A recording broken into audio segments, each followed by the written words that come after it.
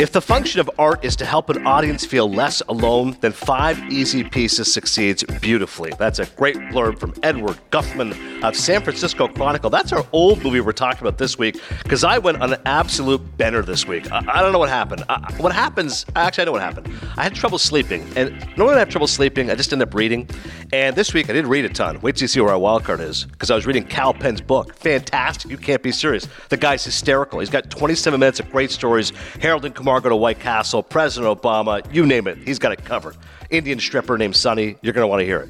But once I finished the book, I said, okay, I've got to, maybe watch a little movie here and there. And I finally discovered on HBO Max the TCM Hub.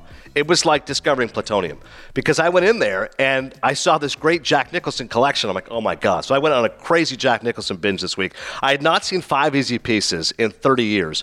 Bob Rafelson, the director, recently passed at the age of 89. Ty Burr, my guy, wrote a great appreciation for Bob Rafelson. I said, you know what? I got to watch 5 Easy Pieces again. And then I went down that wormhole, baby. I had never seen The Last Detail. I'm like, oh my God, it's on HBO Max. Boom. Knocked at The Last Detail. Classic Jack Nicholson. Postman rings twice. Jack Nicholson, Jessica Lange, David Mamet script. Never seen it. Bam. And then I finished it up yesterday, One Flew Over the Cuckoo's Nest, which I've obviously seen. Hadn't seen that in 25 years. One of the great films of all time. Amazing. So that's our old, a lot of Jack Nicholson, but Kal Penn's amazing. And our new is The Captain, Derek Jeter's 7-part documentary on ESPN. Chris, I know you probably did not see the Nicholson movies. Have you seen The Captain?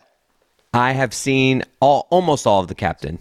I think I'm like through 5. What is there, 7? 7 episodes. I've seen enough, though, to have an opinion. I was about to say, if you've seen 5, you've Kal Penn, I am so excited for the people to hear this Kal Penn interview, it's got a lot of range. It's talking about some of the serious stuff. His Harold and Kumar, I'm just super excited about that. I've only heard of One Flew Over the Cuckoo's Nest. That's the only movie of those that I've heard of. I was laughing back. I've had a couple of friends go, hey, man, I saw that Paul Newman documentary. I'm like, yeah, it's amazing. They're like, yeah. They go, that was pretty funny when Cody goes, the only one I've seen is Slapshot. I'm like, yeah, that wasn't surprising to me. Like, I'm not expecting it to be like, oh, I love Cool Hand Luke. I'm like, if he said that, I would have been surprised.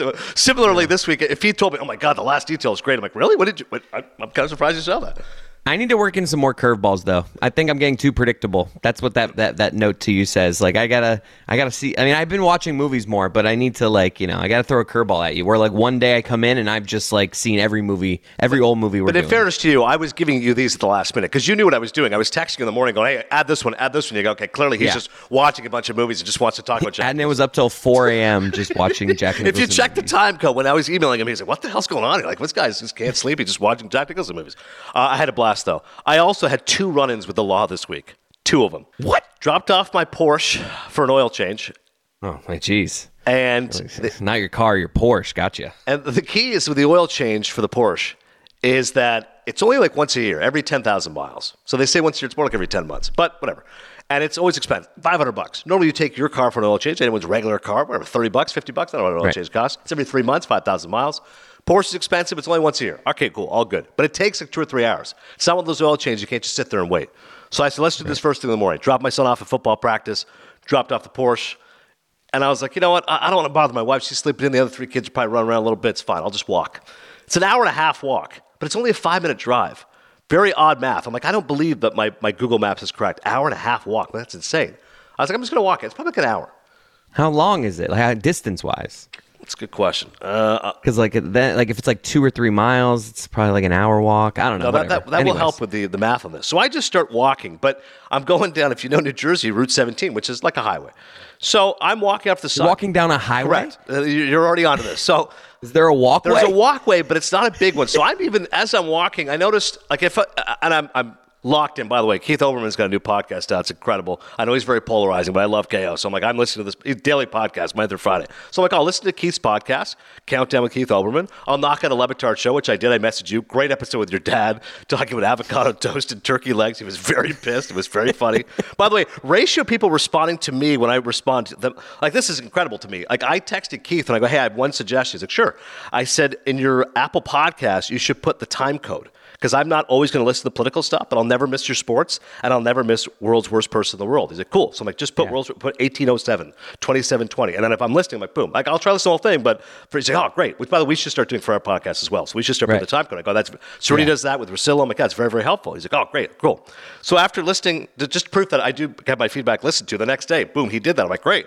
So I texted you, Dan, Stu, Mike Ryan, just how much I enjoyed the episode. I only received responses. You gave me the exclamation point, which I love, because I said, tell Juju that's an example of a social media clip that's so good I had to go listen to the whole 40-minute episode.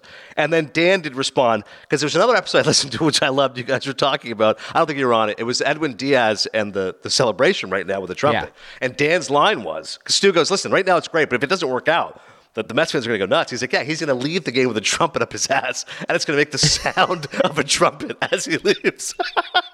That's hilarious. Which is hysterical. But pass along to Mike Ryan. I like the fact he had an Eric Gagne reference. Mentioned to Witty. I also like the music, but they didn't respond to me. Anyways, I'm walking down the street. It's a highway, to Chris's point. I can't walk down a highway. It's not a big walkway. As I'm listening to KO, I'm like, no big deal. But when I turn once in a while, I go, like I'm like one errant step away from a guy checking a text message, and I'm like, I'm in trouble. So I walked, and the walk, correct, I got to give props to Google Maps. They're pretty good. I was near home, and it was an hour 20. Cop car pulls over. Gives me a sign. He's like, what's going on? And at that moment, I realized how ludicrous it was. So I'm like, I just dropped my car off for an oil change. I'm just walking home. He's like, okay. We got a couple calls about you. I'm like, really? He's like, yeah. I'm like, and I'm like, they probably think I'm some mentally ill man. And I looked at myself and I go, I probably called about me too. I'm wearing a maroon Canada shirt, basketball shorts, and flip flops, and I'm listening to a podcast. Like, yeah, I'm probably like, I think this guy's might be a little deranged. I need to hear about how close. Like, does you say there is a walkway? The highways in Florida don't have walkways. Yeah, it's not a sidewalk. Yes, there's a little space in between the line for the road and the wall. Correct. But that's not a walkway on the highway. Maybe a 6 feet walkway. But is it actually it's not a walkway? No, to your point, it's not a walkway. Side of the road. It's for cars to pull over. Correct, if there's yes, it is the side of the road. It's not a sidewalk. It is not a sidewalk. It is not a walkway. Okay, that is correct. So what you're doing is insane. At one point, I thought maybe I should start hitchhiking. Like that would have made more sense if I just I'm looking for I'm like, what? Like who hitchhikes in 2022? You should have told the cop my car broke down 42 miles back. Like it's too far for you to go back and take me or look, but like there's a car back there. Yeah. Yeah. So he hears my reason, and then I realize he probably thinks I'm ill. And then he's like, can I give you a ride home? And I go, I wanted to say, I'm only 10 minutes away. Like, I kind of want to finish the journey at this point. I'm an hour 20 into an hour 30 walk. But I realized by his tone, it was not a question. It was, can I give you a ride? I'm like, yes, absolutely. He goes, can you show me your ID? I'm like, yep. Like, here's my address, Hohokus, New Jersey. Okay. He goes, and can you empty your pockets too? I'm like, oh my God, like this guy thinks I might. I'm like, no, yeah, I have a muffin here. I have my phone. Okay. So I get in the car, and I immediately regretted it. Because have you ever been in the back of a police car? Oh, he put you in the back? Yeah, and I go, this is horrible. Because the first thing I did instinctively, lower the window. And I go, there's no windows here. And you are smushed. Like there's this big barrier on the left side. I go, oh my God. Yeah. Thank God this is only a 2-minute ride. I'm like, did you flip the door open just to see if you could open it? It's like, oh, it's locked. No, I tried because when he parked at my house, he had to get out first. I'm like, there's no handle. I'm like, oh my God, I'm never going to commit a crime now, and I'm no longer walking along a highway. Did you feel good? Because I'm assuming that you have a nice house. So I'm like, when he pulls into a nice neighborhood, a nice house, is there a little bit of like, all right, you were judging me before? Probably a little. So I think what helped is I go, yeah, the house with the Escalade. He was like, okay, this guy's got a Porsche and an Escalade. All right, maybe now, nice house. Okay. That's what I mean. Like, it's not like you had him drop you off at like a McDonald's. You know what I mean? Like, this is fine. I'll just stay here. Just give me to the Burger King. From there, I'm fine. The other cop story is a quicker one, but one that will feel familiar. Yesterday, I had to go for my annual physical. Thankfully, everything's all good. Cholesterol is a little high. I have to lower the cholesterol, but that's what they always say. Everyone's cholesterol's a little high. Thank you. He goes, here's the things to cut down. He goes, you're probably a big pork eater. I go, I don't eat pork. He goes, really? I go, bacon, sausage. I go, I don't eat that. He's like, okay. He goes, lower your lobster and shellfish. I go, I don't eat either of those. He's like, nuts. I go, I eat some almonds. Okay. He goes, milk, big milk guy? I go, no, only with cereal. He goes, cheese? I go, with pizza. And he goes, eggs. I go, I used to be a pretty big eggs guy, but I rarely do. He goes, well, that will bring down your cholesterol. I go, okay. He's just looking for anything. He's like, you eat all this stuff? I got to come up with something. Eggs. All right, yep, there it is. He's just listing. I mean, I know eggs do like the yolk, right? Like you got to go egg whites. Correct. You got to go egg whites. But I'm like, I think that's if you're eating eggs 5 days a week. I'm like, I think I have it maybe once a week. But I'm like, okay, fine. Only once a week? I'll cut out the once a week and just go egg whites. Fine, whatever you say. Do you order them somewhere or do you make them? No, I normally make them at home. What do you think? I've done this move when I've tried to like cut a little bit. You'll do like how many eggs are you making? That's the thing. I'll make like 4 or 5 eggs. All right, that's the thing. So do 6, but only do 2 yolks. Yeah, you're right.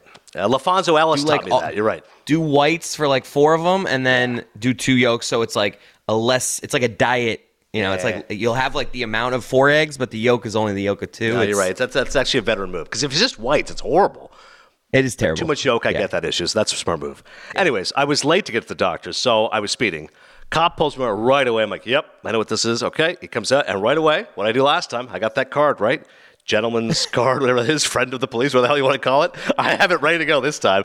Lowers window, license, registration, sir. Yep, here you go. Okay, great. He goes, I need your registration. I was like, oh, I gave you my license and my insurance. No problem. Okay, registration. Good, okay, there you go. Yeah. He goes, this is 2021. I go, the car is fully registered, sir. I go, there's a sticker, look on the front, 2023. He's like, okay, I'm just in the, I'm like, hey, maybe I, whatever, I got it in the mail or something. Yeah. You can call. You're like, we're all good. Yeah, I'm just saying, I'm definitely registered. Okay, I understand that. And I was like, I also have this. This time it wasn't as bad as last. This guy go, I also have this. I don't know if it'll help. He's like, okay, great. Looks at it. He's like, yeah. I was like, do you know why I stopped you? I'm like, I was speeding. I was like, I'm late to a doctor's appointment. He's like, okay. He goes, you're going 15 at 25. And I'm like, yeah. Ooh. Yeah, that's a little fast. I go, I just got an oil change. I'm feeling pretty good about the Porsche. So I'm just flying around it. He's like, yeah. He goes, but then he looks at the car and he kind of gives it a 5-second look and he goes, but I'm going to be nice about this. So just be careful. Have a great day. I'm like, unbelievable. Dude, I am 2 for 2. I am 2 for 2 on these cop cards. Oh, man, it pays. It pays to have one of those things. Matt Orso, you're the best. All right, we're going to get to the captain. We're going to get to a whole lot of Jack Nicholson. But Kal Penn was so great. We're starting with the wild card. Kal Penn, let's go.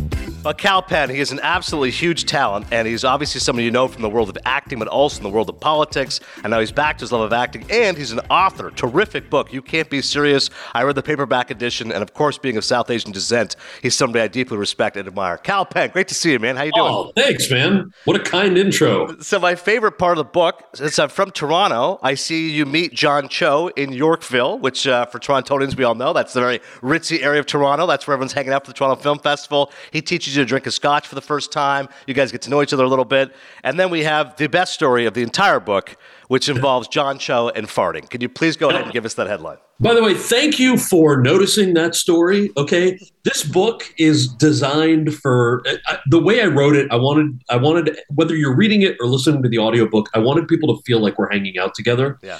And some of the stuff, I had the chance to work in government, had the chance to work in comedy. So some of the stories are a little more serious. A lot of them are funny. This one story is one of my favorite stories, and it's one of those things where, like, how you have like an unreasonable amount of pride about something in your life, and then people don't pay attention to it because there are other things that they're focused on. Right. This is one of those stories. All right, so thank you for asking about it. Yeah. John Cho and I didn't know each other before the Harold and Kumar movies, and he's a couple years older than me. He was a little more established acting-wise. So when we started working together, it wasn't mentorship, but he knew a little bit more about the world than I did, especially as an actor. So there was one day where, that whole movie is a road trip. So most of it takes place in a car. And a lot of times the car was not actually on a road. We were in front of a green screen in a studio. And so we both like to read. So we'd both have books tucked into the glove compartments or the side doors of this car. And between scenes, sometimes, or when they'd reset the camera, we would just pull out our books and read or talk. And one day, probably 3 or 4 weeks into the shoot, John Cho decides that the car is a little too drafty for him between scenes. So he goes, "Hey, man, do you mind if I roll up the windows?" And I was like, "Oh, sure. You want to roll up the windows?" Mind you, we're on a sound stage. We're not going anywhere. How are you drafting? But I didn't think anything of it. I was like, "Yeah, man, go ahead, roll up the windows." So he grabs the keys. He rolls up the windows, and then he goes, "Can I actually hang on to the keys?" I was like, "Yeah, why?"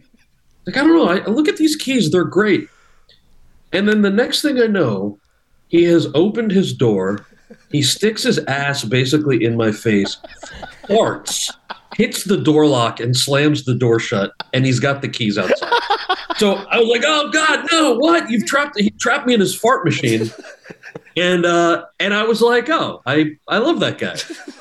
This guy's like a brother now."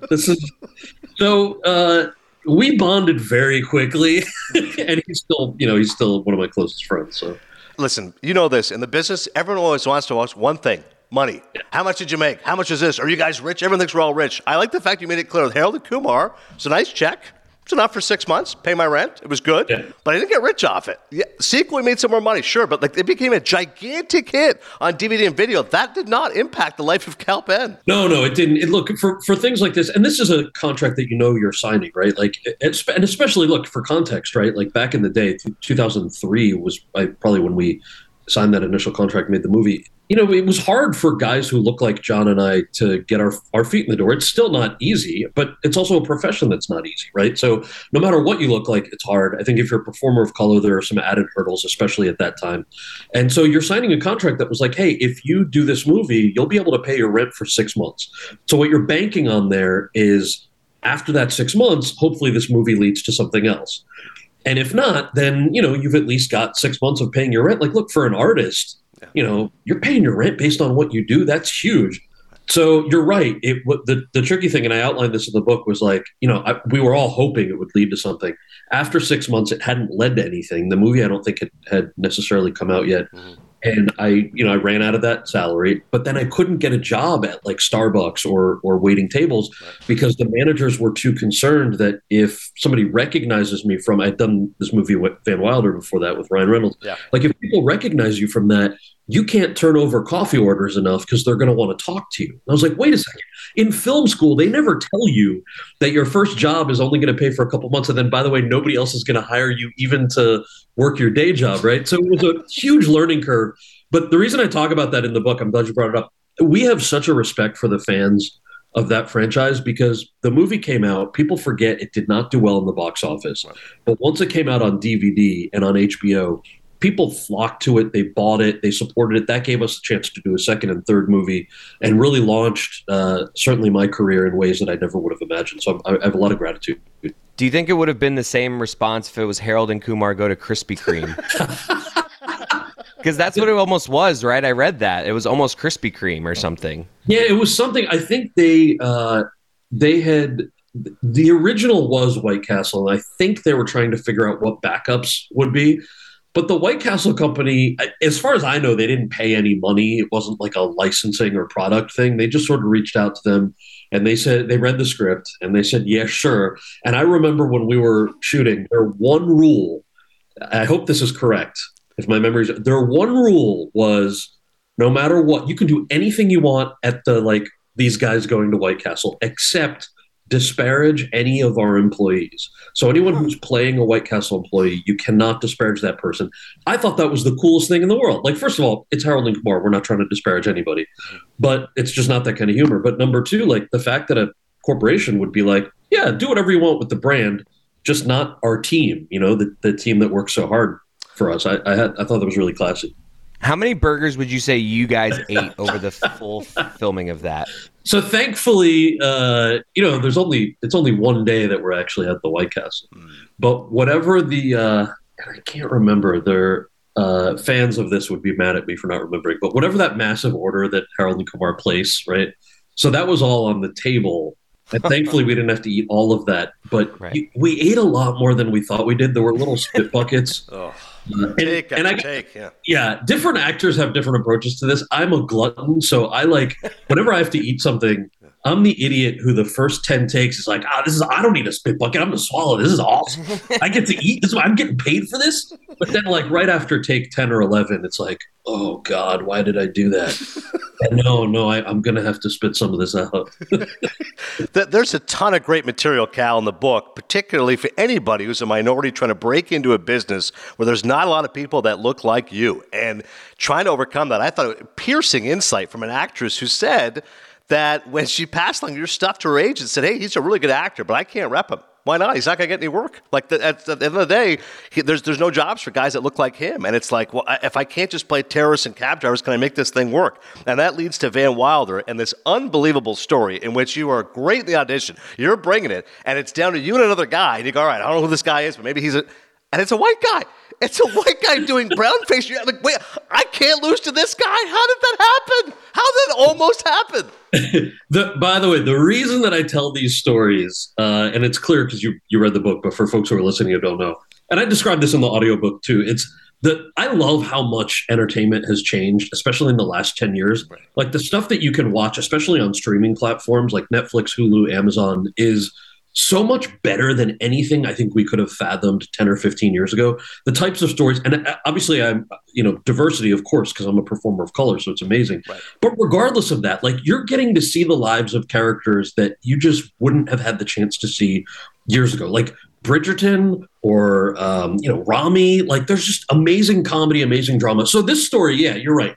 Um, there was something called the Brown Catch-22 that I described, which is basically like, all right, when you go to drama school or film school, right? It's like you're not doing it because you want to be like the best black actor or the best Indian actor. You just like you like your shit. You like to do your thing. You love storytelling, and so when you start auditioning, every actor, no matter what they look like, really only gets to audition for what casting directors think they should play. So, you're 6'5" and blonde, you're getting a lot of quarterback auditions. But if you're a dude who looks like me, particularly in the late 90s, early 2000s, it's like, oh, A, there are no roles, but B, yeah, you can play like, a cab driver, a store clerk, like little things. And I want to be clear, there's certainly no shame to these professions. Yep. Having an accent of any kind is not an automatic stereotype. The challenge is that a lot of times accents are required by producers to mask subpar writing, right? And so like, okay, we know the joke isn't that funny. So what's something that audiences are used to laughing at? And they're like, oh, do an accent, right? So I think about this a lot because people are like, oh, he had to play a cab driver. I'm like, what you're actually saying is, he had to play a part where ethnicity and profession are merged and the characters have no agency in the plot. They're just like the quick butt of a joke. And the reason that that's a stereotype is that's connected to someone's race or ethnicity. So now that lesson is out of the way, I was like, okay, well, I'll take some of these parts if it means that I'll get a credit on my resume, right? Because that's the only way that you can get your foot in the door and you hope to work your way up. So the Van Wilder audition comes around and my agent calls and she's like, okay, awesome audition for you. Ryan Reynolds, Tara Reid, you're the number 3, the supporting lead in this movie. And I was like, awesome, what's the name of the character? And she goes, his name is Taj Mahal. He's an exchange student from India. And I hung up the phone on her and she was like, look, this is a big opportunity. Hopefully it leads to other work. And so I auditioned for it and I wasn't sure if I was going to take it, right? Because I was like, all right, it is actually a big role. The accent is not as problematic in a movie like that because the character actually has an arc. He goes from point A to point B. The plot wouldn't advance without him. So in the audition process, I was like, if I get it, I'll decide whether I want to do it, right? And I knew it was between me and another dude. And I walk into the final callback and the other guy had gotten there before me. And I sign in and I look up and it's a white dude in brown face. Like he had painted his face brown. God. And this is a hot topic nowadays because of the Fidel Castro movie. But James Franco being cast in that movie, right? Yeah. So my beef is generally never with another actor. Mm-hmm. And the reason for that is I understand the desperation of wanting a job in a profession you love. And so, I was mostly just super fascinated about this dude. I was like, who told him to paint his face brown? What is it? Was it his agent? Like, was it him? Did he put his makeup on before he left the house? And if he did he have a higher chance of getting pulled over by the cops? Or did he sneak into the bathroom when he got to the audition and do it there? Right. Like, what was the deal, right? And he, he turned out to we made small talk in the waiting room, but I saw him and that decided it for me. I was like, oh no, bro, you're not allowed to have this part. Right. Like I'm getting this part. I'm going to try to do justice to it. I'm going to try to have a blast and I'm going to get that credit on my resume so that I can build my career. Because a dude like that could audition for 100 more things that I wasn't allowed to audition for because, I can't paint my face lighter going in. So I ended up getting the part and I'm so grateful for it because Ryan Reynolds especially was so freaking cool, man. He encouraged me to improvise. He's like, hey, you're really funny. Let's just like riff on some of these. And it was a great learning curve in like how to navigate that kind of stuff early in my career. Yeah, your reaction too, that when you said Taj Mahal Badalunda Bud, you're like, huge cock, like big dick baller, like do you guys know what you're writing here? I'm like, okay. Yeah, for Hindi speakers, so Bada means huge, and Lund is the slang word for cock. So I was like, did you mean to call him Taj Mahal huge cock, or was that just I don't think they knew, by the way. I think they had to know. Beautiful. They had to know. That goes into another excellent topic of both identity and gender and politics and sexual being, because the story you tell about the Indian stripper named Sunny, I was laughing out loud. Because not that I'm a connoisseur of gentlemen's clubs, but you and I would agree, you do not normally see Indians in those areas. Now, that is not a profession. Correct. You don't really see. So the fact that you're there And your friends know that you're not into women. That's fine. It's not public admission, whatever. You're just hanging out with your guys. And the fact that she's like, oh, I'm Indian. Like, oh, my God, you're Indian and you're an Indian stripper. Shocking. And then the story went in a different direction. It was amazing, dude. This was a buddy's bachelor party in Vegas. And we go to the strip club. And this was a few years after college. And, you know, my college buddies knew that I was dating guys at that point. And we all go out, we're having some beers, and this stripper sits down next to me, and we strike up a conversation. And she tells me, she's like, I'm Indian too. And I was like, what? That's awesome, right? And I'm not sober at this point. My buddies then think that either she's like harassing me into getting a lap dance, or that I, for some reason, feel pressured to talk to her. So they start coming over to, in their minds, like, save me from this awful scenario. Right. And I was like, stop right there. This woman is also South Asian. Also, she's a fan of Van Wilder, the movie. So I'm like, don't hate on the 16-year-old me. This is the type of shit that the 16-year-old me would dream about. Are you kidding? You go to a strip club with your college buddies and the stripper knows you and likes you? This has nothing to do with sexuality at all. This has to do with how amazing it is that something like that is possible in America, right? So this is my moment. It's exactly, this is my moment. So they went off there, and then they were just impressed. They're like, the confidence that you have in talking to this woman. And I was like, yeah, I guess. I don't know. So again, I'm like, I'm having more drinks. I'm not sober. She says something like, hey, how did your parents feel about you becoming an actor? And I was like, you know, it's not why they moved to America. They wanted me to be a doctor and engineer. And I was like, how about you? How did your Indian parents feel about your profession? And she was like, oh, they actually don't know that I do this. I'm in a PhD program in psychology. And so this is just something I do on the side to make some cash. And I was like, oh, that's awesome. Good for you. And then, you know, we keep making small. When it was time to leave, my friends were very, very impressed because I was still with full confidence. I was like, Sonny, it was really good to talk to you. Like, really nice to meet you. You know, we should hang out sometime. And I'm thinking, like, you know, I'll give her my number, and maybe one of my buddies might connect with her or something. And so I stupidly, instead of taking her number, I wrote my number down on a napkin. Just like, what a drunk, stupid bro move, right? Oh, here's my number. Here's my number. My buddies would love to hang out too. And then, but they were still impressed. She was on top of her game and like made eye contact, said bye to all my friends. And then right before I left, I said, it was so nice to meet you. And can I just say how refreshing it is to meet another Indian American in a non-traditional profession? And as soon as the nerdy ass words came out of my mouth, I turned around and all my buddies have these crestfallen faces. Where it was like everything that I impressed them about the entire evening was just shattered by what a gigantic nerd I am. They're like, really? Really? You're going to close with how refreshing it is that an Indian woman is also in a non-traditional profession in this line of work? You could have connected on any number of things. You already got that stuff out of the way. It was just so ridiculous. And by the way, the kicker to the story, the next morning, so we had one buddy who was sober. He also happens to be Indian. He was sober the whole night. We wake up the next day and I was like, oh, I'm sorry she never called. You know, it would have been fun to hang out with her and her friends afterwards. And my buddy goes, you do realize she was not actually Indian, right? I'm like, what? Like, oh yeah, no, that chick was like Bolivian or something. I'm like, no. Oh yeah, it was so dark. You guys were so hammered. She was so on her game that she was just trying to impress you so that you would stick around longer. I'm like, no, that has to be, that can't be true. It's like, no, I'm telling you that woman was not actually Indian. And then I just had even more respect. I was like, yes, you knew, you were just, all you were trying to do was serve the client. Whatever the client needed or wanted, you were just trying to meet them where they were at. And I had respect for that. Epic storytelling from Cal Penn. That's where you got to read You Can't Be Serious. We'll close with a couple on President Obama, because this was really cool what Cal did. He left the acting profession. You were doing a house, and you had to talk to the creator, I believe was in Toronto as a lawyer at the time, David Shore. Said, listen, man, I know what it's like. I was a lawyer in Toronto. I get it. You got to do your thing.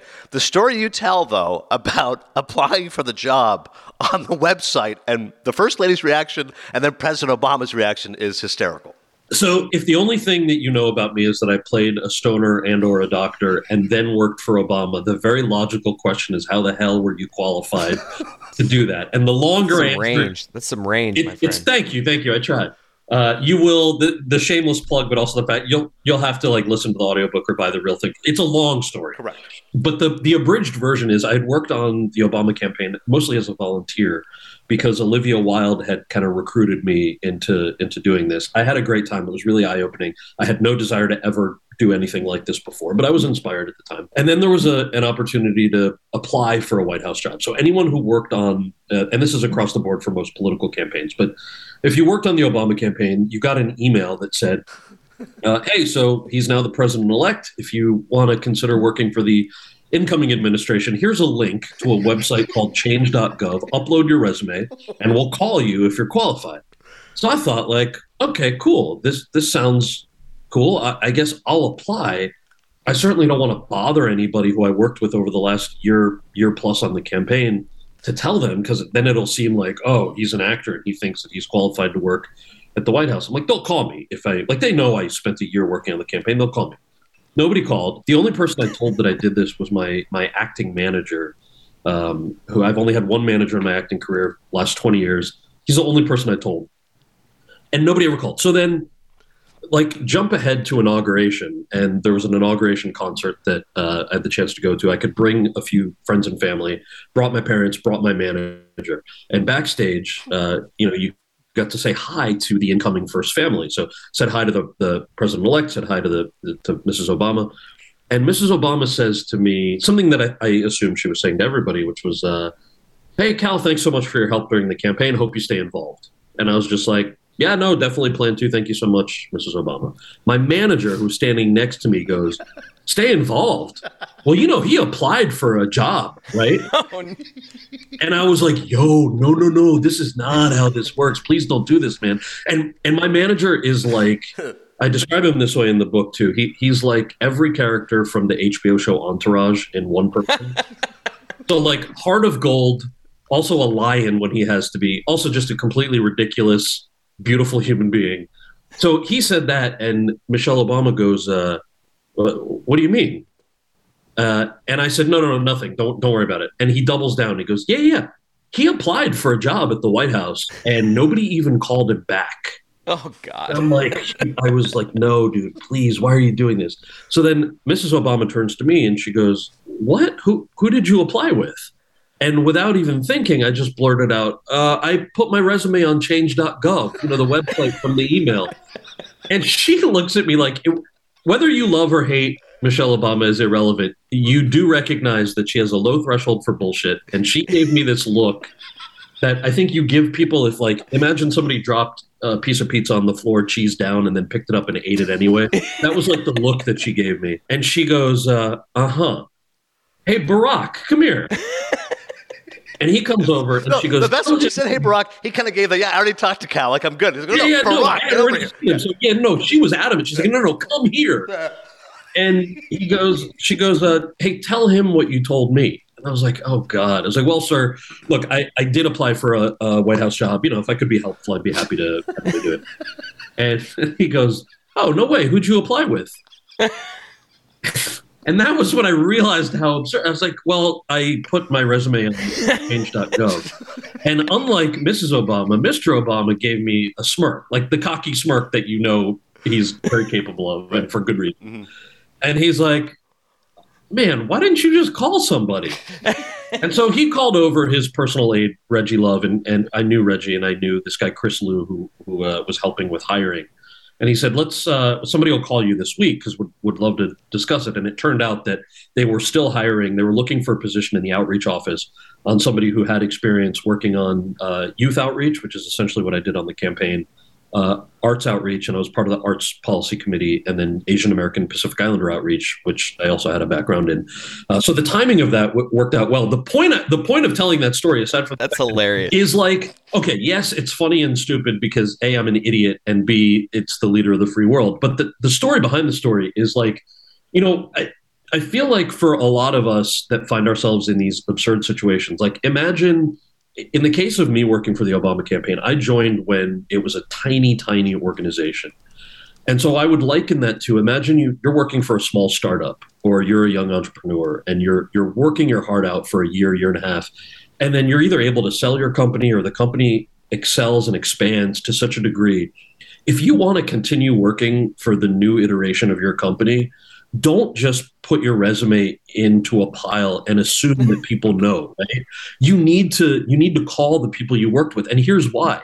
What Mrs. Obama's look and the president's laugh indicated was not that it was silly. Of course it was silly, but it was that their presumption by me applying but not making it known that I was interested was that perhaps I wasn't actually interested.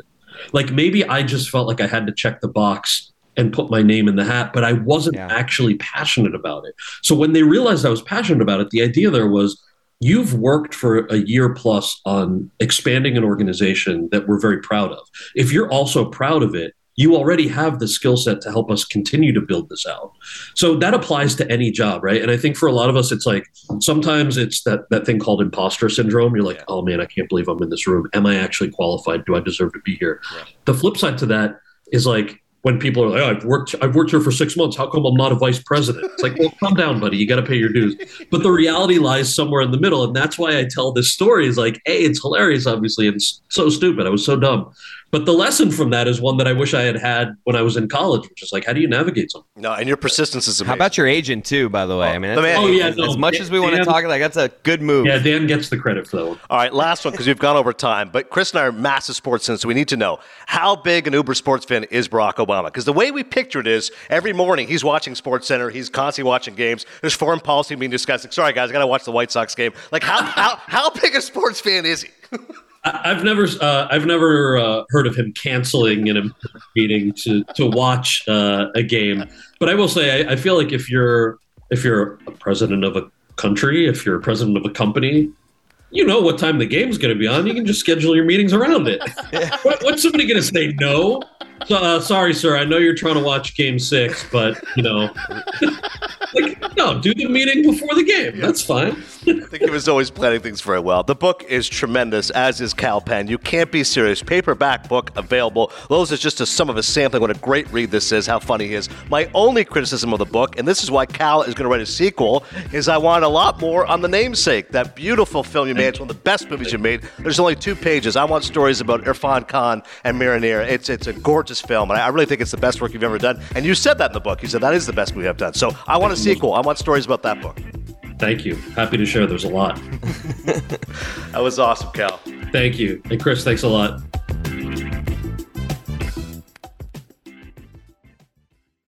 When you need mealtime inspiration, it's worth shopping Kroger, where you'll find over 30,000 mouth-watering choices that excite your inner foodie. And no matter what tasty choice you make, you'll enjoy our everyday low prices, plus extra ways to save, like digital coupons worth over $600 each week. You can also save up to $1 off per gallon at the pump with fuel points. More savings and more inspiring flavors make shopping Kroger worth it every time. Kroger, fresh for everyone. Fuel restrictions apply. Another day is here, and you're ready for it. What to wear? Check. Breakfast, lunch, and dinner? Check. Planning for what's next and how to save for it? That's where Bank of America can help. For your financial to-dos, Bank of America has experts ready to help get you closer to your goals. Get started at one of our local financial centers or 24/7 in our mobile banking app. Find a location near you at bankofamerica.com/talktous. What would you like the power to do? Mobile banking requires downloading the app and is only available for select devices. Message and data rates may apply. Bank of America N.A., member FDIC. Say goodbye to your credit card rewards. Greedy corporate mega stores, led by Walmart and Target, are pushing for a law in Congress to take away your hard-earned cash back and travel points to line their pockets. The Durbin-Marshall credit card bill would enact harmful credit card routing mandates that would end credit card rewards as we know it. If you love your credit card rewards, tell your lawmakers, hands off my rewards. Tell them to oppose the Durbin-Marshall credit card bill.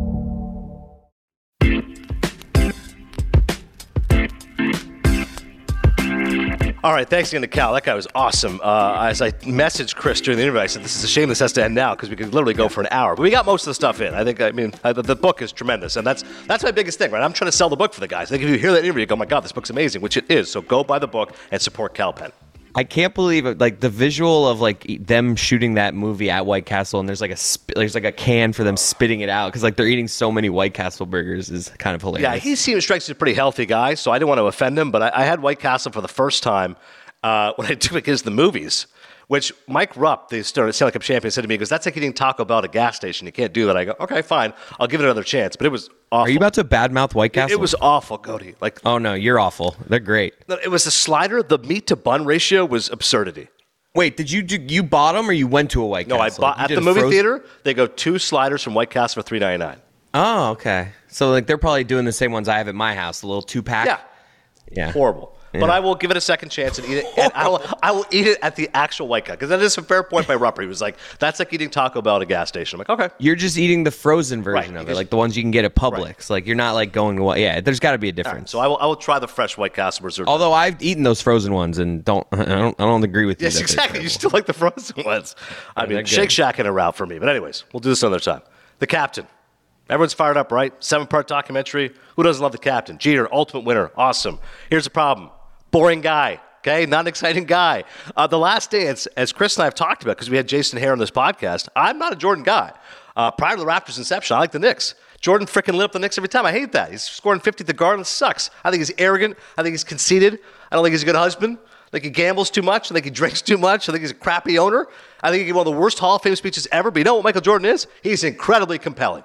Because the guy was an incredible basketball player. Either he's the best or second best of all time. And he's ferocious and he's cocky. Arrogant. And he'll get in your face. I'm like, yeah. I'm like, that. It was a great interview subject. And I'm like, Jordan is always interesting to hear. He's drinking throughout it. Yeah, this guy just doesn't care. Watching clips on his iPad. Like it was a compelling documentary. Absolutely. Add to that, amazing soundtrack. And Hare really realized, this is the smartest thing he did, was that each part of the documentary was focusing on different people. So if you're not a big Jordan guy, no problem. I got a Scottie Pippen episode for you, which was riveting. I got a Steve Kerr episode with stuff about his dad you probably didn't know. Amazing. Phil Jackson, all the Zen stuff. Rodman, Carmen Electra. Awesome. So if you don't just like Jordan, the whole team is interesting. The Captain doesn't do that. There's no episode on Torrey. There's no episode on Pettit. There's no episode on Clemens. It's just Jeter, who, again, could not be a more vanilla guy. I don't know how much I learned about Jeter. I knew everything about this. Grew up biracial in Kalamazoo. Became a Yankees fan because his grandmother liked the Yankees. He'd spend the weekends with her. His first year, he made 56 errors in single A. Came up, was a champion. All he cares about is winning. Team first. Yeah. Closeted. Not particularly fun guy. I don't want to tell the media anything. Right, doesn't trust anybody. Purpose. Maybe that's my thing. But when I meet somebody, I think, what do they want from me? I'm like, yeah, he is so guarded. He's not interesting for a 7-hour documentary. What's the point of doing the documentary? I thought the whole point was, hey, I've always been guarded. I'm going to open up. I'm going to be the real me. I'm going to show you what it's like to be Derek Jeter. No, he's still the same Jeter. Still gives the same canned blanket responses. And I'm like, look, like one of the things where I was like, all right, let's see here. This is a thing where he could tell us something, like his nightlife. Like, because he was always a party guy in New York. Totally. I'm like, all right, they're getting to it. He's getting famous. He's got famous friends. I'm like, give it to me, Jeter. Tell me you showed up to one game hungover. Just tell me something interesting. And it's just like, yeah, I had fun, but I was always ready to play the next day. It's like, okay, like, what are we doing here? It's like, you're just like with me. You're just like slapping me in the face like, hey, I'm getting paid for this right now, but still not giving you anything. Even though this is my doc saying how I never gave you anything, not even giving you anything here either. Hall of Fame player, Hall of Fame dater. Mariah Carey, Jessica Biel, Jessica Alba, Priyanka Chopra, married to Hannah Jeter, gorgeous. I'm like, can you give me any of the stories on them? Like, no. Like, the Last Dance had Carmen Electra talking about Rodman. It was great. You got to get Mariah in this. You got to give me Jessica Alba. It's one of these girls. No. I think he had say, right? He didn't want them in it. Like, right? It was kind of like, I mean, the Jordan doc, I agree, was just better, but it also had Jordan did have like kind of final say. So there wasn't, which was one of the weaknesses of the doc. There wasn't a lot in there about the NBA and gambling and like whether his retirement, like that was kind of. And that's what Ken Burns, who I love, criticized. He goes, well, it's not a real documentary because Jordan has so much say. There's nothing negative about him. Like he's just always chopping everything out. But my thing is, but when you see Jordan as he is, you can see his negativity. You can see how petty he is and the gripes he holds and that kind of stuff. So I'm like, but. And it's just like, I can only hear so many times his mom say, he told me when he was 7 he wanted to be the shortstop for the Yankees. It's like, okay, like. It's all I ever wanted to be. Got it. Thanks for sharing. Yeah. I mean, you could have done more stuff like on his dad. Like that's pretty, like at one point, I think Gerald Williams, who passed away, which was, very sad. And Jeter, do you think he'd get emotional in that moment? He's like, yeah, we lost you. That was tough. He's a great guy. He was a great friend. I'm like, show me some emotion, man. Yeah. But Gerald Williams goes like, you got to think of Charles Jeter. He's like, he grew up in Alabama. Black guy married a white woman. Like, that's a pretty interesting story. Like, we should have had Charles Jeter telling his story. Like, And the fact that Jeter played shortstop because his dad played shortstop. Like, give me more on his dad. Give me more on his sister and his mom. And I don't know, Bertie Williams, somebody. Like, there's lots of guys on the team. But instead, they're all just talking about how they're winning, how great they were. And I'm like, all right. The only things that are interesting, episode 3 or 4, is they get into the A-Rod stuff. Yes. And say this about A-Rod. But even that, he's just like, I liked him, and then he crossed me, and I don't like him anymore. It was just like, okay. Yeah, the best line is from Mark Feinstein, who works for the MLB Network. He said all the writers said it was kind of like The Godfather. They were like, Jeter's like Michael. Like, you cross him once, and you're dead, dude. And he's like, we're not going to say who Fredo was. And I texted him, obviously we all know A-Rod was Fredo. Everyone, why doesn't anyone like me? But that's what it was like. And it's like, I like the point the other people made. Like, A-Rod's like, I made a mistake. I was young. I didn't grow up with a dad. I was insecure. I made a comment. He didn't like it, and I apologize. The A-Rod doc would probably be better with all the drama he went through. Because I think A-Rod will give you more. I think There will be one. Yeah, like, you see what you want about A-Rod, okay? I got it. People say he's a phony or he loves himself or whatever, but I actually think he's compelling. I think he's interesting. I think he's got good stories. I think he's grown. Yeah. Like, I think he can talk about his old self now in a way where he's actually going to be critical and stuff, where Jeter's just like, I've always been perfect. Yeah, Jeter, you're right. Jeter has zero regrets. He actually, in the last part, 7th part, he says, I've had zero regrets because that's the way life is. I'm like, that's just not interesting. Whereas A-Rod will say, at that point, I was wrong. I went to Jeter says, I said sorry, whatever. And Jeter's like, listen, I get it, man. You're 25, you make mistakes, but then you did it twice.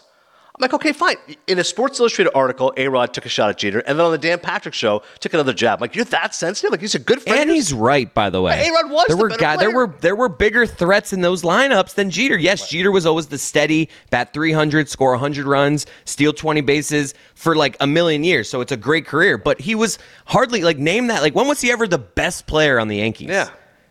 Like, I mean, maybe he was the second at one point, but like he was always like they always had a number 3 hitter or 4 hitter that was like more feared, and that's all A-Rod was saying. Yes. Like, when you face the Yankees, you're not game planning around Jeter. You're like, no, let's avoid Giambi and like Bernie. The only person Jeter went at was poor Chad Curtis. Yeah. He's like, nobody liked Chad Curtis. It's like, wow, he's finally. Yeah. He's like, I'm going to rip somebody today, and it's Chad Curtis. Yeah, the only stuff that ends up being interesting is some of the writers. Again, I work with Joel Sherman. He was really good. Buster Olney. Like, Buster at one point criticizes him and says that, like, later on, Jeter should not have been hitting leadoff for second. He's like, he was not that good a player. He should have gone to Joe Girardi and said, bat me lower. And then it's funny. It goes right to Jeter. He goes, what kind of asinine shit is that? He's like, if they make that decision, you go, hey, no problem. I'm doing it for the team. But you don't voluntarily demote yourself. He's like, that's not what makes you a leader. So I'm like, yeah, I'll give Jeter that one. I'm like, I love Buster. Yeah. Like, I wouldn't take myself out of the lineup. I play as long as I can. Eventually, Cody's the coach because Verk, you're not playing well. I'm like, okay, you do. I'll do whatever you say. But you don't go, I think I suck. I'm going to take a knee. I give Jeter that one. Wallace Matthews probably made the most controversial remark talking about race, and he refers to Jeter as colorless. And the remark is so poorly received, you see Jeter get pissed. Like, what is that guy even talking about? I think he drops an F-bomb, like at least a couple profanities. He's like, he doesn't know me. He's like, just because I didn't talk about race with him, he doesn't know what I feel about race, etc. Then goes to his dad. Dad's pissed. Colorless, what does that mean? The mom talks colorless. Then they get the sister. Like, okay, they definitely got their villain. Wally Matthews, this one guy made this comment. And I get that. Like, you grow up biracial. I thought one of the best points Jeter made was he goes, people say, well, when Sheffield memorably said on HBO, he goes, Torrey doesn't treat the black guys the same way. And Andrew Kramer was like, what about Derek Jeter? And Sheffield goes, who? He's like, Derek Jeter. He goes, he's half. And she was like, and the Jeter said, he goes, listen, Sheffield, I cleared it up, and we're fine. Sheffield's point was, dude, you're not fully black. The black guys, Torrey doesn't treat well. You're different. But Jeter, I like this point. He goes, listen, buddy, if you're half black, you're black. Nobody's looking at me as half white. You're kind of like white. But I thought that Sheffield's point was interesting. He was trying to say that you are not the same as me. Let's make that clear. Like, that is not the same. And I think if they had delved into that territory, which is a little bit difficult and a little bit painful, that would have been interesting. But they really didn't want to do that. It was very surfacey.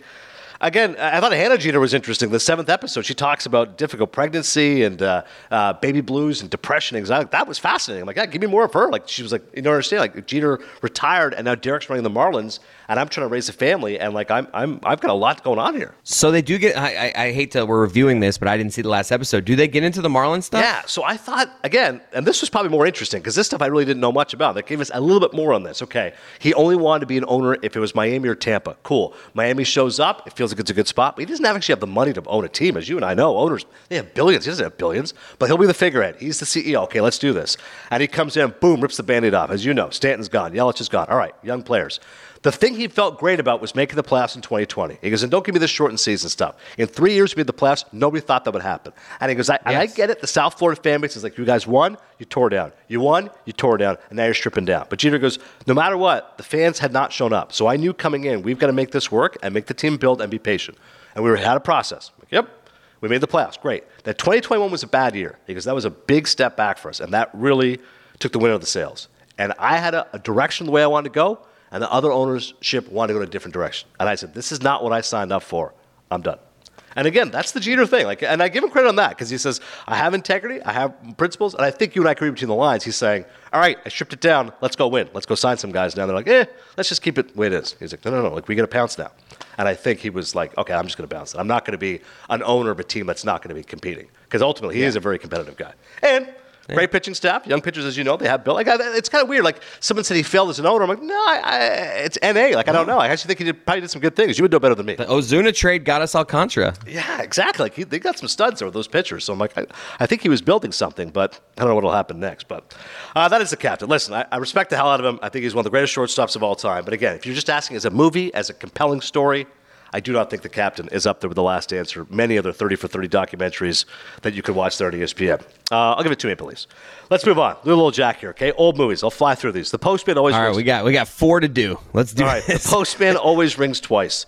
I'll do an order that I saw them. So this is the first one I saw on Tuesday night. The sensuous wife of a lunch wagon proprietor and a rootless drifter begin a sordidly steamy affair and conspire to murder her Greek husband. Mamet wrote the script, which is the first time, like, all right, I got to support my boy Mamet. But it does not feel like a Mamet script. You could normally tell when it's a Mamet script, Glenn Gary, Glenn Ross, Heist, films of that ilk. But this was an early one for him, 1981. So 40th anniversary came out last year. It's actually a remake of the original. I thought it was a very good film noir, particularly the first hour. Nicholson shows up. Great cameo by Christopher Lloyd. They stop at a gas station, and they go in, and Nicholson orders some food, goes to the bathroom. Christopher Lloyd takes off. Nicholson comes back, goes, "Did you see my friend?" He's like, "No." He's like, "What?"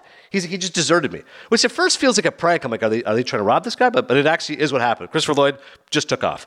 So he orders his food. He goes, "He took my wallet. I have no wallet." Okay. Owner goes, "No problem. Do you know anything about cars?" "Yeah. You can work in my shop for a while." "Okay, cool." He starts working as a mechanic. Ends up seeing his wife, Jessica Lange, very attractive.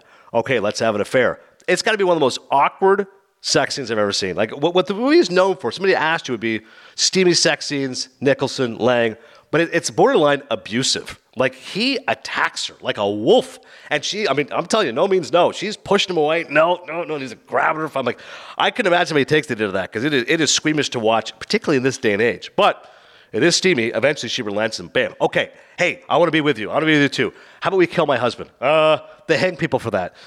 We got to do it. Okay, fine. She smashes him with a bag of coins late at night, hurts him, hospitalized but not dead. Eventually, Nicholson's like, no, we got to kill this guy. All right. What a brutal way to attack your husband. Bag of coins. This is like, a bag of coins. So they're driving. He's hammered after a night out. Nicholson takes a club, hammers the guy back in the head twice. They push the car into the canyon. Then Nicholson goes, all right, we have to look like we're messed up. Punches her. I'm like, whoa, just hammers. A cold cocks. I'm like, Jesus. Then she slaps him, cuts him, whatever. I'm like, all right, God. Cops pick them up, obviously. The one guy's like, listen, I know you did it. You robbed the guy. You're with his wife, etc. They go to the court case.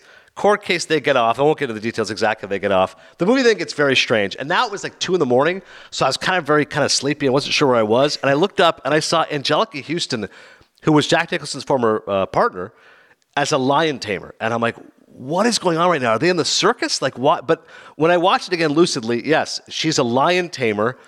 And I don't need to get into details here, but Jack Nicholson has a little fling with her. Jessica Lange finds out about it because she drops off a lion cub at their place. Probably part of the plot I would have taken out. Second half, not nearly as strong as the first half. I'll still give it 3 Maple Leafs. Those are definitely some steamy, memorable scenes between the two of them. And if you like Nicholson, obviously a very good film noir. That is The Postman Always Rings Twice. That brings us to the second one I saw, which was The Last Detail, which I was so fired up to see. 2 Navy men are ordered to bring a young offender to prison, but decide to show him one last good time along the way. It's directed by Hal Ashby, who was a guy that loved to smoke his weed. If you ask me Hal Ashby, I go, he directed Coming Home with John Voight in 1978, Jane Fonda. I know he smoked a lot of weed. I also loved his dog. The writer, Robert Towne. We've talked about Robert Towne before with our boy, Sam Wasson, because, of course, Robert Towne wrote Chinatown. So this is one of his other great scripts. And all I've heard about The Last Detail is it's really funny, it's very raunchy, And it's a real example of Robert Towne, the writer, and Jack Nicholson delivering his lines so nobody can. Here's an example of some of these lines, by the way. And it's Nicholson and another guy. They pick up Randy Quaid before he went nuts. And they're taking him, the last detail is they're taking him across the country to go put him basically into prison. And it's like, you're going to be 8 years in prison, but with good time you get 6. But Nicholson's got a good heart. He's like, you know what, man, let's just show you a good time before you go to prison. So that's the essence of the plot. They stop at a bar, let's have a few drinks, let's go to a whorehouse, etc. Here's some of the lines. At one point when they go to a whorehouse, Nicholson's like, hey, let's have this guy have a good time. And he starts talking to the girls. He goes, if this guy gets pussy out of this, I'll eat my fucking flat hat. At one point, Randy Quaid gets upset. Nicholson says, don't get your balls in an uproar. When later on they're really feeling good, he goes, drop your socks, grab your cocks, we're going to a party. And one of the most memorable parts of the entire movie, this is 1974, so a lot of people were not talking like this. One of the most memorable parts of the movie, Nicholson starts telling a story about there was a whore who had a glass eye, and she would take the glass eye and wink people off for $1. I was dying. Oh, Jesus. That is the last detail. If that kind of humor is your fancy, you'll love it. Jack Nicholson, Randy Quaid, Robert Towne script, Hal Ashby. It's available on HBO Max. 5 Easy Pieces. It's a beautiful film. I saw this years ago. It is a really impactful film and a very sad film. A dropout from upper-class America picks up work along the way on oil rigs when his life isn't spent in a squalid succession of bars, motels, and other points of interest. Bob Rafelson directed it. I mentioned off the top. He co-wrote it. He recently passed away at the age of 89. It's the best movie he did. He also produced Easy Rider, and it stars Jack Nicholson playing Bobby Dupia. And I remember thinking as a kid, I saw maybe 16, I go, this is like, well, the best Jack Nicholson movies I'm ever going to see. And he plays a guy who was a renowned pianist, a guy who could be a real star. He was from that upper-class family, but for whatever reason, dropped out, went into his own thing. So he's one of these guys, a drifter, working on oil rigs, sad, detached, has this toxic relationship with Karen Black, ends up going back to see his family because his father's ill, and he reconnects with his sister. And he's just got so much anger that he's working through and so much frustration. And there's one scene, I mean, it is Jack Nicholson showing the height of his acting talent. As I mentioned, the last detail shows his humor and how raunchy it could be. The Postman Rings Twice shows how he can be seedy and intense. 5 Easy Pieces really shows you what a great actor Jack Nicholson is because he shows you his vulnerability and his sensitivity. This character is so angry. He's got so much rage at himself, at his family, but that scene where he's talking to his father trying to reconcile with him, that's as good as screen acting gets. And he's got one scene, I texted Rogalski because he goes, oh my God, I love 5. He goes, I've been trying to find it. I go, HBO Max. And today he texted me, I'll order the chicken sandwich minus the chicken. There's a great scene in the diner where he's trying to get a side order of toast. And she goes, we don't have toast. He's like, what do you mean you don't have toast? She's like, we don't have toast. He's like, okay, I'll order a chicken sandwich minus the chicken. She's like, he's like, that way I can get my toast. Like, it's a really funny scene. That's hilarious. As the anger starts rising. But I love the ending of 5 Easy Pieces. He goes and sees his father who's dying. His dad doesn't know who he is. He's trying to reconcile with him. He realizes he doesn't want to be there. He wants to have an affair with another girl. He realizes it's all shitty and pissy. He's just angry at life. He leaves. Him and his girl leave, Karen Black. Karen Black loves him even though she realizes she shouldn't be with him. They stop at a gas station. I never forgot this ending. They stop to get gas. She goes inside for a second. He goes in the bathroom, just stares at himself in the mirror. One of those really self-conscious shots. A trucker pulls up. He gets in the truck. And you can see them having a conversation outside. This is a wide shot. He goes in, and the trucker goes, it's going to be cold. You don't have a jacket? He's like, no. He's like, where we're going, it's pretty cold. He's like, yeah, that's okay. He's like, all right, suit yourself. He's like, yeah. And he leaves his girlfriend and goes in a truck with a trucker to parts unknown. And the last shot is her walking out, just looking around dazed. And I'm like, what a devastatingly sad movie. So this guy never realizes. Wait, he's just like done with it? He's just like, I hate life right now. I'm just done with her now. He's just giving up on life. He's just quitting on life. I'm like, that is a sad, hopeless ending, but it's one that I never forgot. It was so resonant. I thought it was so true to that character. It's one of those endings you can never see today, right? A studio would watch and go, wait, hang on a second. This movie's about a guy trying to reconcile his family. He just leaves? He just gives up on life? I'm like, well, either he's going to commit suicide or he's going to get in the truck. So which one do you want him to do? Okay, I guess I'll get in the truck because otherwise he would choose the other exit. It's a really, really powerful ending. I loved it. Last one. One Flew Over the Cuckoo's Nest. I mean, this is on the AFI list, top 100 films of all time. Hadn't seen it in a long time. It's absolutely amazing. I'm sure you have heard of it. Hopefully you've seen it. Chris has definitely heard of this one. A criminal pleads insanity and is admitted to a mental institution where he rebels against the oppressive nurse and rallies up the scared patients. It's directed by Milos Forman. Won a ton of Oscars. Off the top of my head, I believe it won picture, director. I know Nicholson won for actor. Louise Fletcher won for actress. I know there's been a Ratched remake. I believe Sarah Paulson was in that. My wife was telling me that. But it's amazing. I mean, everything about this movie is special. I think it's as great a film as you can see from the 1970s. Won Best Picture back in 1975. There's never a wasted moment. It's 2 hours. It's nice and lean. The first time you see Nicholson, he's got such movie star charisma. My wife's watching. She goes, he's not handsome. There's something about him. I'm like, yeah. She goes, the receding hairline's not great. She goes, but that smile, those arched eyebrows. I'm like, yeah, that's Nicholson. That's when Jack's doing that thing. I think later on in his career, it became too much of Jack Nicholson doing Jack Nicholson. Particularly Batman, right? It's just over-the-top Jack Nicholson. You're like, okay, I've seen this before. And in fairness to him, once you've been an actor for 50 years, it's tough to reinvent yourself. But I think in Cuckoo's Nest, that was the first time you really saw Jack being Jack in a fresh way. Nobody could play the rascally rebel better than him. Like a counterculture rebel with that smile and that glint in his eyes, like, hey guys, come along for the ride. Here's a fun time with me. Nobody could do that like Jack Nicholson. And sometimes you say, that's just movie star shit. That's just that movie star charisma. Either you got it or you don't, and he had it in spades. And it's a real underdog movie. You know, if you love Dead Poet Society, if you love Good Will Hunting, those are movies about underdogs overcoming feats. That's what One Flew of the Cuckoo's Nest is. This is a guy coming into a mental institution telling these guys, hey man, you guys aren't as crazy as you think you are. You deserve better than this. Nurse Ratchet's an evil woman. She's giving you guys medication, trying to keep you guys down. Think for yourself. Have free thought. You know, do other things. And he actually allows him to have a glimpse of hope and a glimpse of what life can be beyond just the medication and the sadness of being in a mental institution. There's some great humor in there. There's lots of funny lines. You know, how pissed Nicholson is. He just wants to watch the World Series. I forgot. 10 minutes in, he's arguing with Nurse Ratchet. Can we just watch the World Series? And he's like, we'll have to take a vote. They take a vote. Only 3 guys vote. He's like, all right, fine. Later on, he votes again.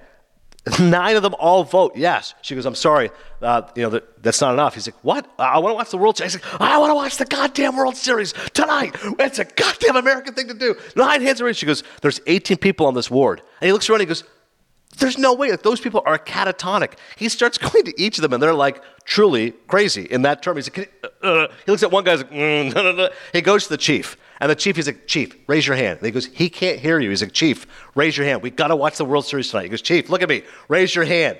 Just do this. I know you can't hear me. Raise your hand. Just do this. And Chief raises his hand. Come on, we did it. And she's like, no, we already closed it down. The vote ended 5 minutes ago. You can't just give him a vote now. He was like, all right.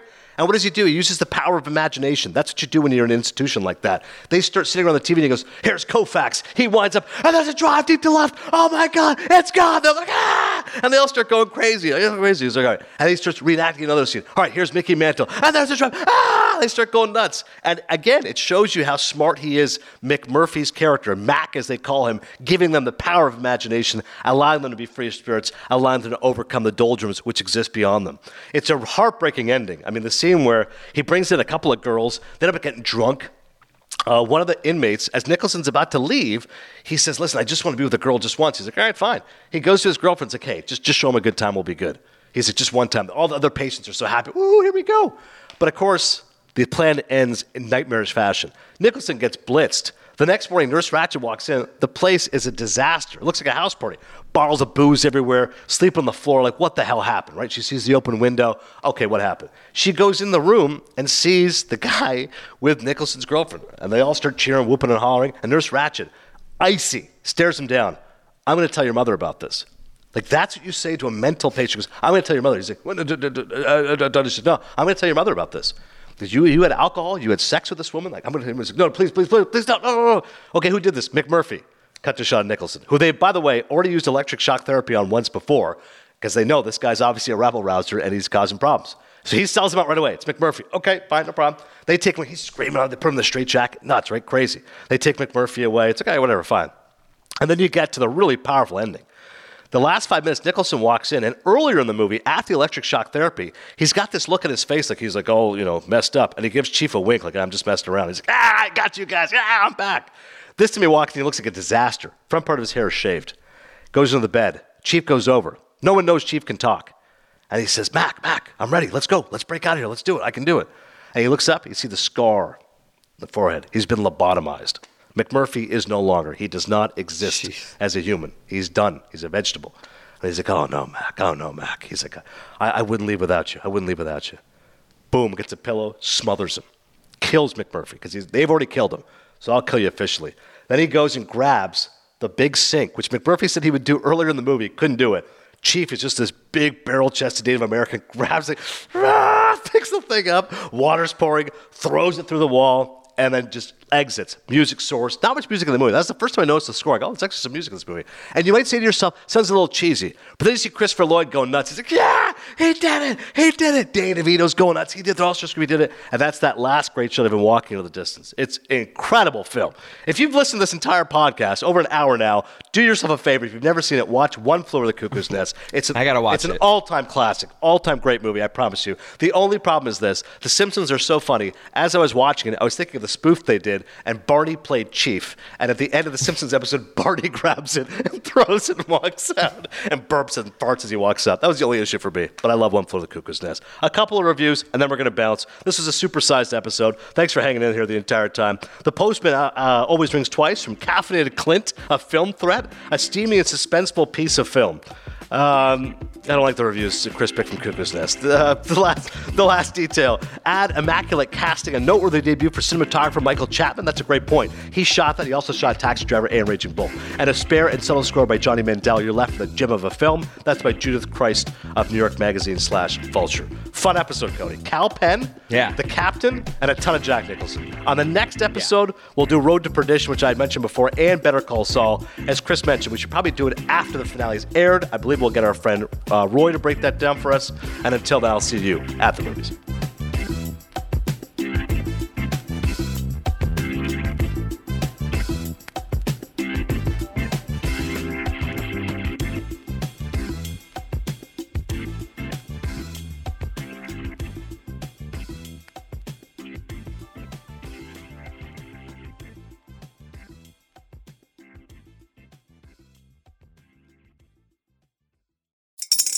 Spring is in the air at Littleton Coin Company, and we want to help you brighten your collection.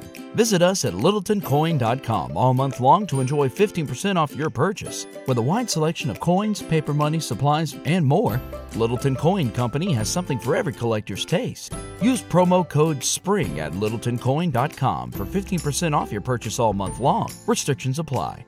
Littleton Coin Company. Serving collectors since 1945.